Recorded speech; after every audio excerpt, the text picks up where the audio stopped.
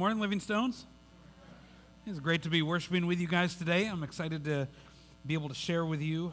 It's going to be a great morning. We had a wonderful time first service, and I'm thankful to have all of you here for second service today. I wanted to do two things right now, and unfortunately, Meredith is out of the room, but yesterday we had our Kickstart Superstart retreat for our fourth and fifth graders on Friday night and Saturday, and they just had a great time, spending time with one another, growing in their faith. They, had worship, games, and so I just wanted to thank, Jen, Meredith, and then we had a number of volunteers that gave up their Friday evening and all day Saturday.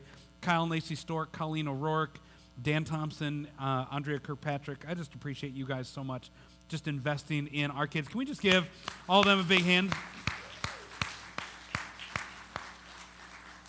I tell you, we have a great group of not just staff and elders, but also just people that are willing just to pour in and invest their lives into this next generation. I'm just thankful for all of them. And I also just wanted to say one final thing real quick before we get into our message. If you were here for first service last Sunday, you were greeted at the front door by an ambulance. Just a few minutes before first service began last week, Eric Sinecki, one of our drummers here, had a seizure out in the foyer. He fell, he hit his head, and it was really kind of a scary situation for a little bit. But it was also an incredibly beautiful one as well. Eric and I talked a couple times this week, and I told him, I said, I so badly wanted to take a picture in the moment, although it would have felt highly inappropriate and kind of weird, taking a picture of what was going on. But it was such a beautiful picture of what a church family does for one another. It was just a really beautiful moment. And I talked with Eric. He gave me permission to share this with you. But Eric has talked to me a number of times over the last number of months. He's just been going through a really difficult time. A really difficult time in his life, and he has often felt like he has nobody in his life who really cares for him, that is there for him, that loves him. And it was such a beautiful picture last Sunday that, when he had this seizure, he was surrounded by people that genuinely love and care for him.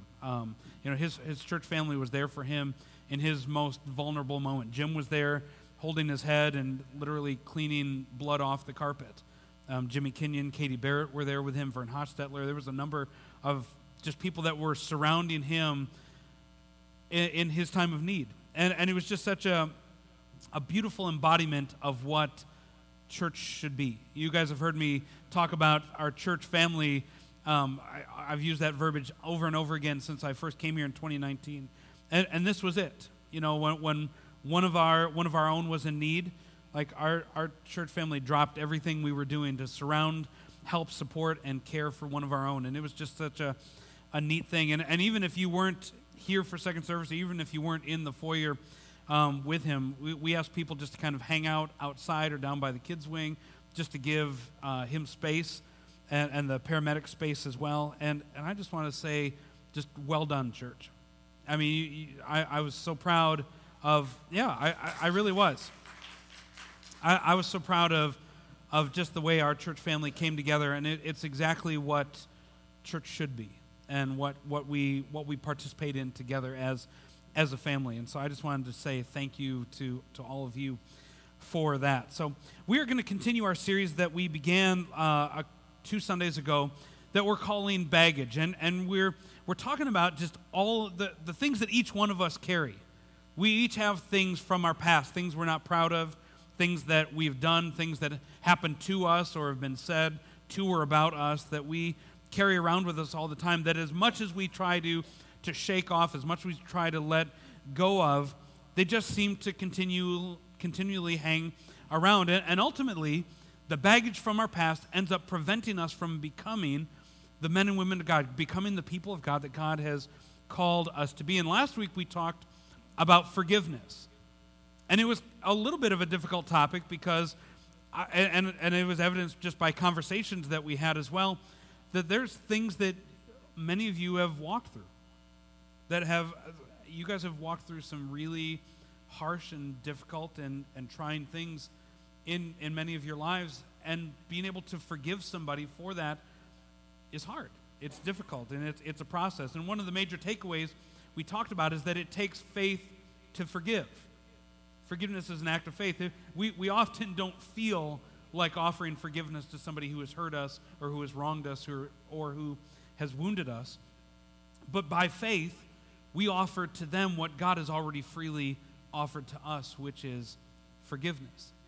Well, today we're going to be talking about who is probably the most difficult person for each one of us to forgive, and that would be ourselves. That would be ourselves. You know, if you're like me, like I find it really difficult to forgive myself. I'm really hard on myself, and so asking the question, like, how do we forgive ourselves when we've let ourselves down, when we feel like we've let God down or let others down, or maybe I've hurt somebody deeply. I've wounded somebody. I did something, and it's really hard. It's really difficult at times because we know what we did. We know the things that we've said. We know the things that we've thought that we wouldn't want anybody else to ever know. Those things that have gone through our heads. We know the things that we've said that maybe we didn't mean it in the moment. We just, our emotions got away from us, and we said something that we just greatly regret. We know the things that we've thought about. And we carry around this guilt and this shame of these things in our past that we regret, the things that we wish we could go back and do over again, the things we just can't seem to get over. And I don't know what it is for you. Maybe for you, maybe you drank too much one night and you did something that you just incredibly regret. You wish you could go back and do it over again, but you can't undo it. Or maybe you were a teenager or you were a young adult and you felt desperate in a moment and you made a decision that has haunted you. It's been hanging over you for years and years. Or maybe for you, it started out with really good intentions. I wanted to go and I wanted to provide for my family. I wanted to take care of them. I wanted my family to have the things they need. And so I worked and I worked and I worked.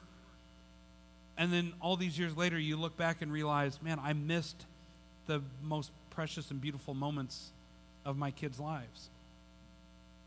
Maybe for you, you were bored or maybe dissatisfied in your marriage and you betrayed your spouse and you have this shame that now you just can't seem to get out from under.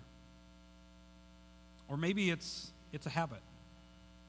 Maybe it's websites that you continue to visit. You just keep going to these wrong places and you genuinely, like you love God, you genuinely love your spouse, but you keep going back to this one thing over and over and over again. Like, what do we do when we have a graveyard full of regrets from our past that haunts us every day and the guilt and the shame that just won't go away? How do we forgive ourselves? How do we be able to move on from all that? Like, we might have this intellectual understanding that, yeah, I know God forgives me, but I'm just having a hard time forgiving myself for what I did. And so where I want to start this morning is acknowledging something that's really important for us to understand, and it's this idea that not all guilt is created equal. Not all guilt is created equal. There are some in this room today, and this is something I've dealt with too, that are under something and dealing with something that I would call false guilt. False guilt. And in other words, you're feeling guilty about something that wasn't your fault. You feel guilty about something that you should not be feeling guilty for. And now an example of this might be like if you were a child and your parents ended up getting a divorce and you ended up blaming yourself for your parents' divorce. Well, if only I had been, a better kid, if I'd been a better student, if I'd just done this, well then mom and dad would have stayed together. Like their divorce was not your fault. That was their decision. That's false guilt. And tragically, I've come across and had conversations with multiple people time and time again who were victims of somebody who horribly mistreated or abused or neglected them. And what's so awful is they carry around this shame for themselves of saying, all right, I did something wrong. I brought it on myself. And let me emphatically tell you, it is not your fault. Don't buy into this destructive game of shaming yourself into false guilt. I was listening to a pastor share, this is a little while back, and he was sharing a story from his own life that he had a friend who had passed away, or not passed away, he had a friend who had come into a very dark place and ended up taking his own life. And for years, the pastor really struggled with just this tremendous guilt of, if only I had reached out, if only I had called or had a conversation, if only I had done this, well, then he would still be here. That's false guilt. Like, false guilt is not from God. It's dangerous, and it's never productive, ever. We need to be able to set that down and let that go. But false guilt is only one type of guilt that often we can deal with. There's actually another type of guilt that can actually be very beneficial. It's actually a gift that draws us closer to God. In fact, Paul's second letter to the Corinthian church, he ends up talking about this exact thing in 2 Corinthians chapter 7, verse 10. Paul writes, "Godly sorrow brings repentance that leads to salvation and leaves no regret." Now think about that for a moment. Godly sorrow, that when it leads to repentance, brings us to repentance, leads us to salvation, it leaves no regret. But worldly sorrow brings death. Paul's talking about two different types of sorrow, two different types of guilt that we have. And that feeling of conviction, that feeling of, man, I did screw up, I did do something wrong, and I feel awful about it, that's actually a really good thing. Because it takes us off of that path that we were on. It takes us off that wrong path and puts us back on a path walking towards God, pursuing forgiveness, pursuing repentance. Godly sorrow says, I don't want to live that way anymore. I want to change my direction. I want to live in freedom. Godly sorrow draws us before the Lord with a heart of repentance, where we can ask God for forgiveness and for healing. And this idea of godly sorrow, Paul says, it leaves no regret for us. That I took it before God. I made it right, or more aptly, Jesus made it right. And I don't need to be walking in regret anymore, because it is under the blood. God is already taking care of it. And a great example of this, talking about godly sorrow, would be Peter. And we've talked about Peter a number of times over the last number of months. And many of us in the room can probably relate to Peter. Like, Peter had a lot of great qualities about him.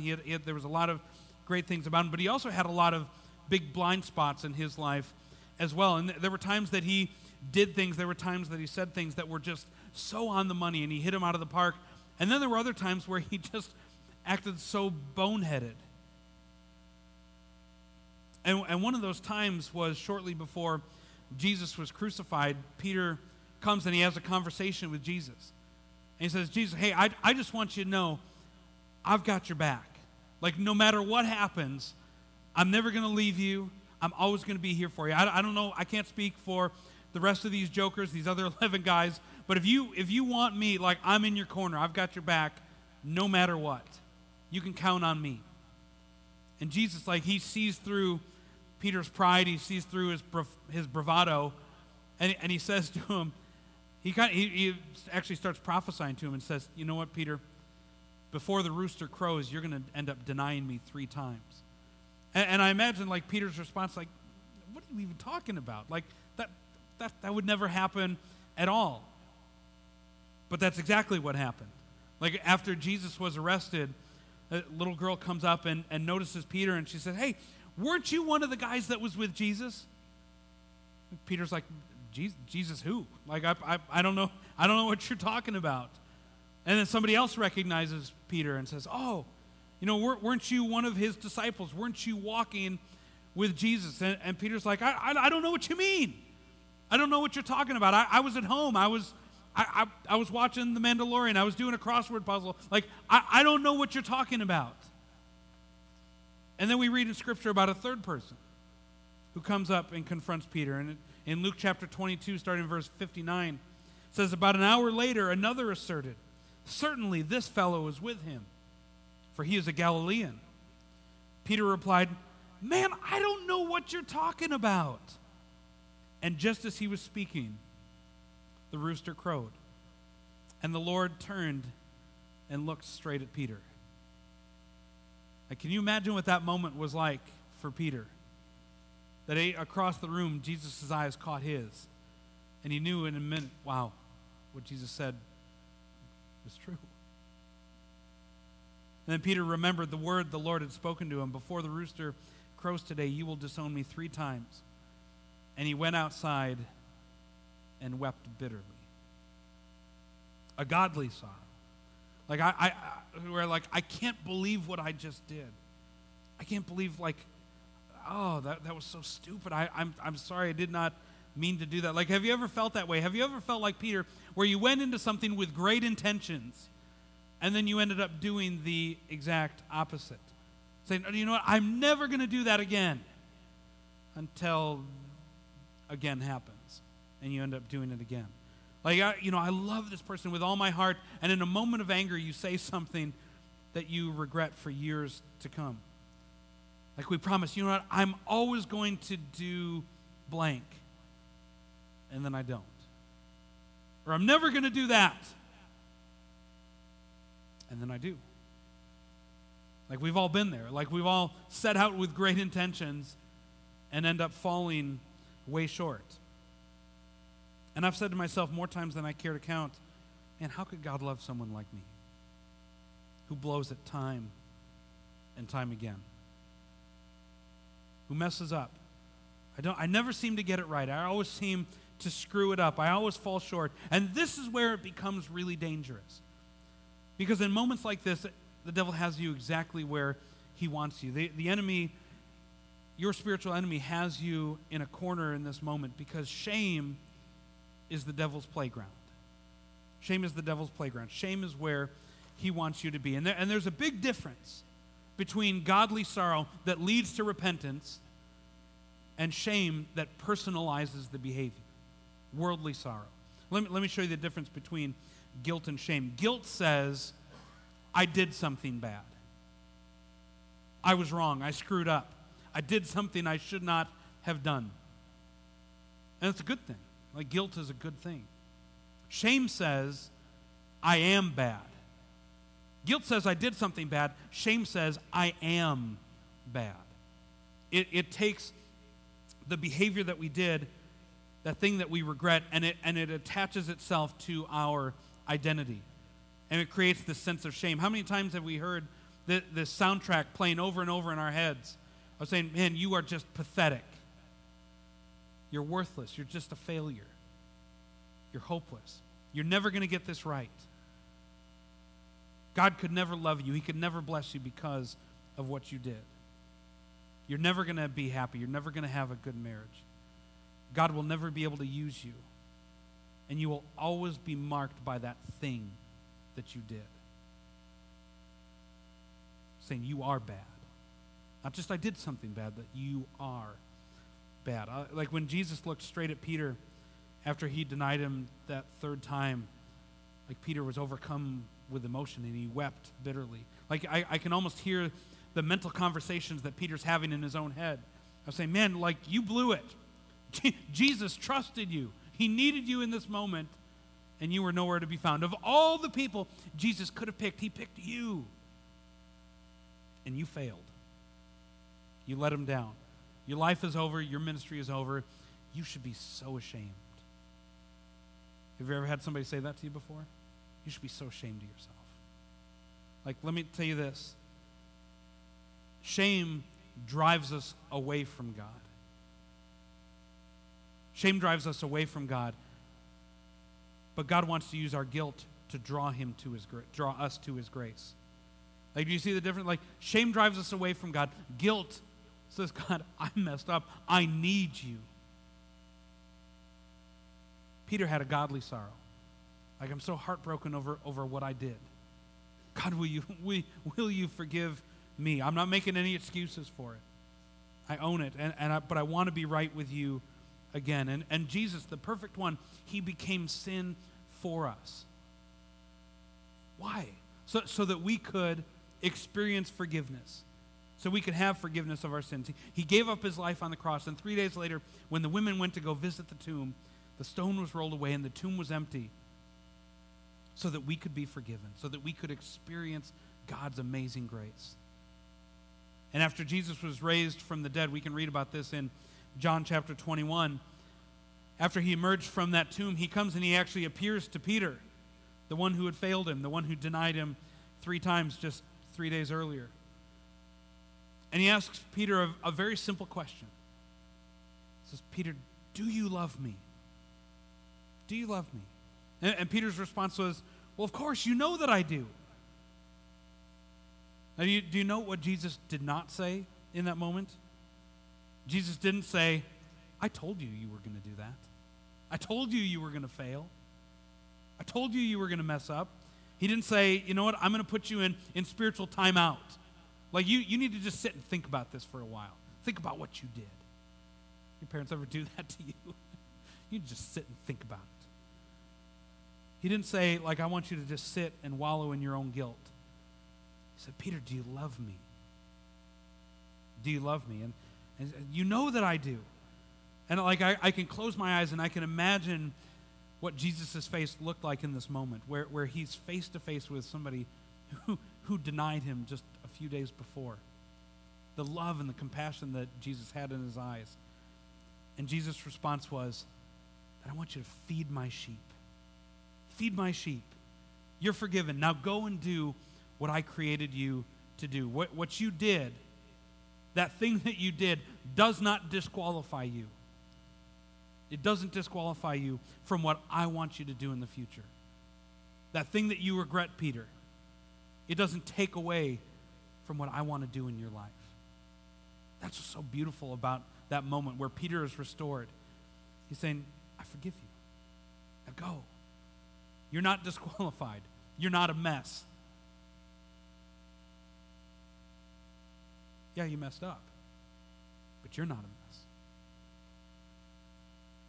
Now let me tell you what Peter didn't say when Jesus and Peter are having this conversation. Peter didn't say, you know what, I'm sorry, Jesus. I just can't receive your grace.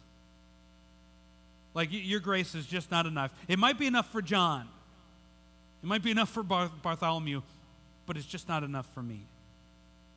No, he acknowledged his sin. He repented. He received the grace and forgiveness of God. And so I don't know what it is that you're holding on to. I don't know what you're holding on to. I don't know that thing that you did that you just feel completely overwhelmed and riddled with guilt about from all those years ago. Something that you did that you shouldn't have. Something you wish to this day you could go back and undo. But if you've confessed it to Jesus, it's forgiven. It's forgiven. It's time to let it go. Let it go. Let it go. Like, for those of you that are afraid I'm going to break into a Disney song, it's not going to happen, I promise. You don't want me to belt that out. But it is time to put it down, whatever it is.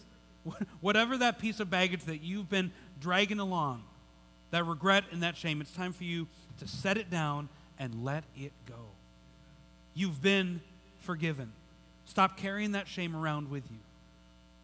1 John 1:9 says that if we confess our sins, he is faithful and just to forgive us faithful and just to forgive us our sins and cleanse us from all unrighteousness. Everything. Not just some. Cleanse us from all unrighteousness. Don't let the pain of your past rob you from God's calling in your future. Like, imagine what would have happened had Peter wallowed in his own shame. Had he, rejected what Jesus was trying to do. He would never have been able to walk into the calling that God had for him. He would never have been the leader of the early church in Jerusalem had he just let his guilt and his shame overwhelm him. Like, you can't go back and change your past. You can't go and undo what was done. But we can allow God to change our future if we let it go. Let it go. You betrayed someone? Let it go. And spend the rest of your life being faithful now. You wasted years struggling with addiction? Let it go. And spend your life living in freedom, helping others. You let God down, let others down, let yourself down. Stop picking it back up and let it go. Stop living in the past and walking in the future. Guilt and shame is living life looking at your rearview mirror all the time. But living in freedom is looking through the windshield. This is where I'm going. And think about what happened just a few weeks later.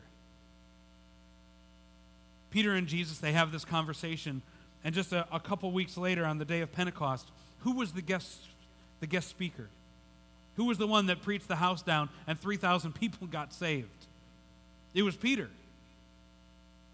It was his message on Pentecost. And his message was so simple. It was repent.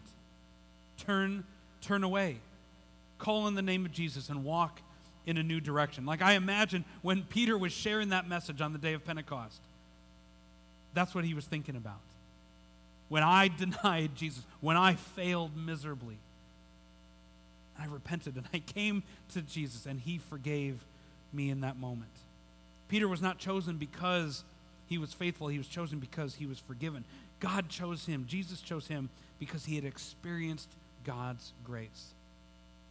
You are not what you did. You are not what you did. You are not the sum total of your worst day, the worst thing you ever did. That's not who you are. It might have been something you did, but it's not who you are.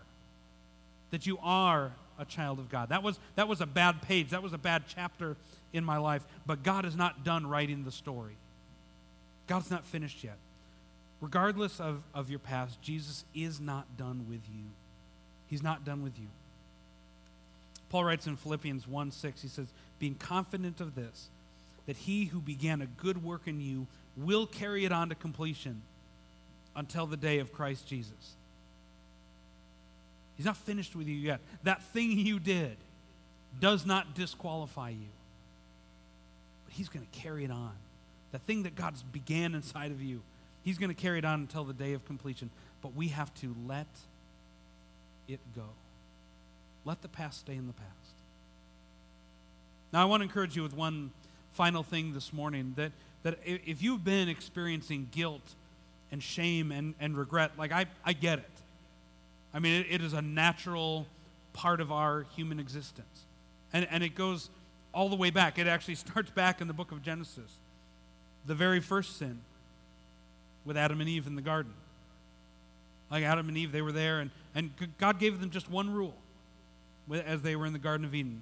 Said, you can do whatever you want, you can eat whatever you want, but the one thing I ask is you not to eat from the fruit, not to eat the fruit of the tree of knowledge of good and evil. That's the one thing I'm asking.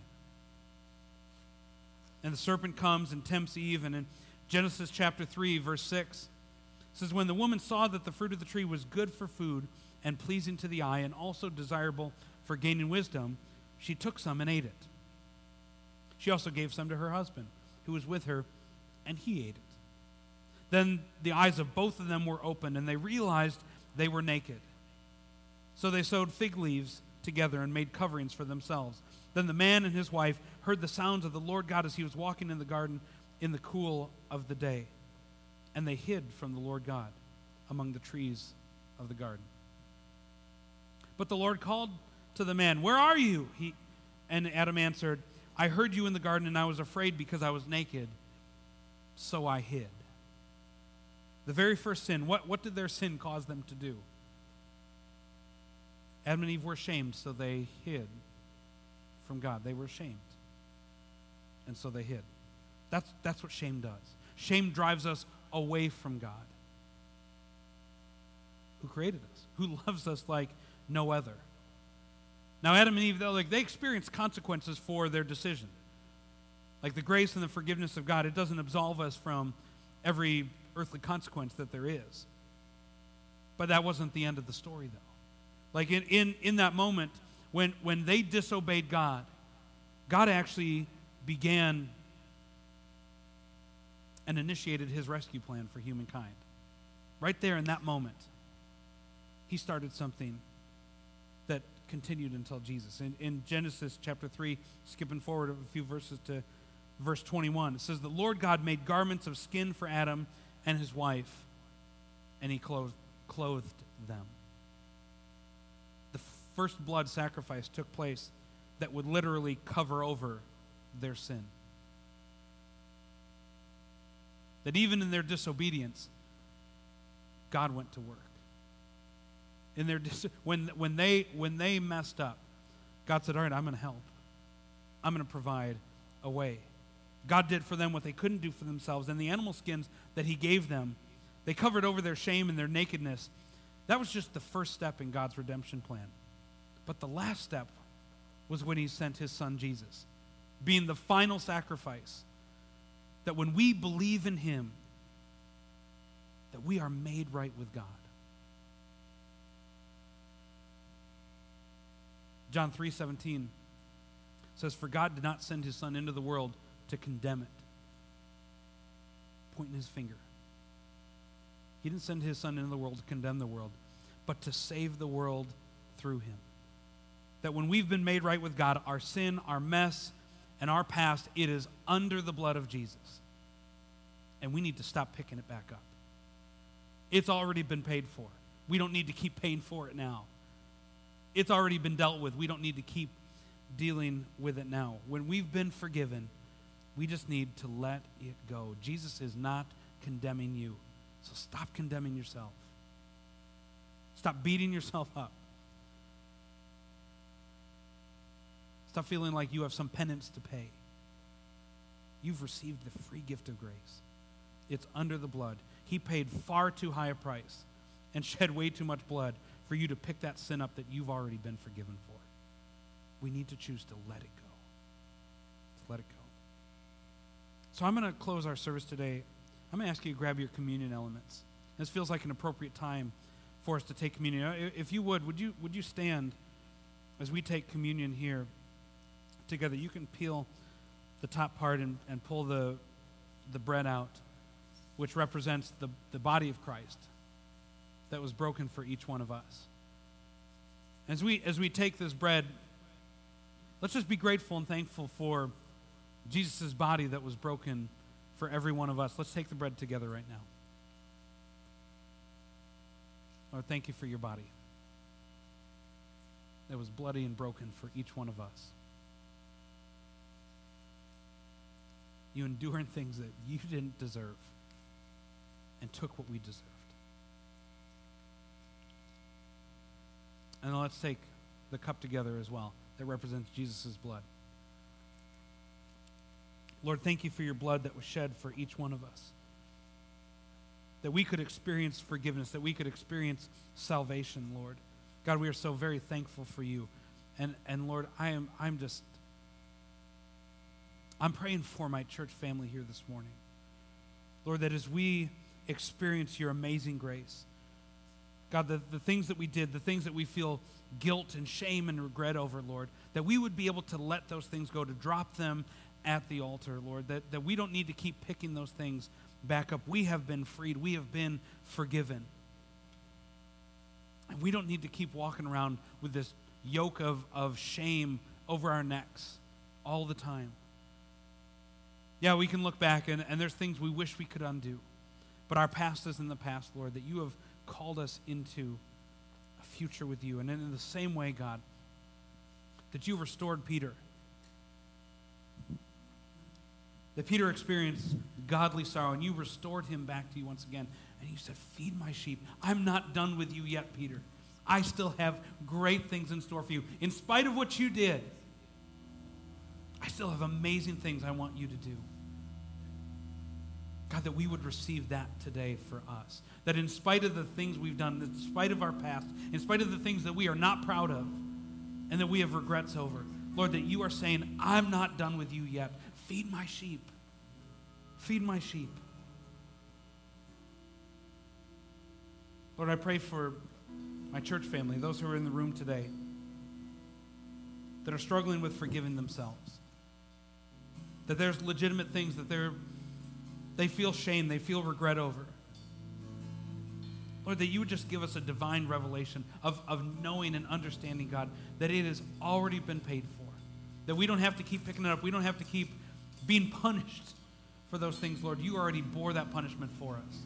And so, God, in faith today, we let it go. We set it down. God, that we could walk in and experience your grace and your freedom like never before. God, let that freedom reign in this room, in this church, in our family right now today. God, we love you so much. In Jesus' name, amen.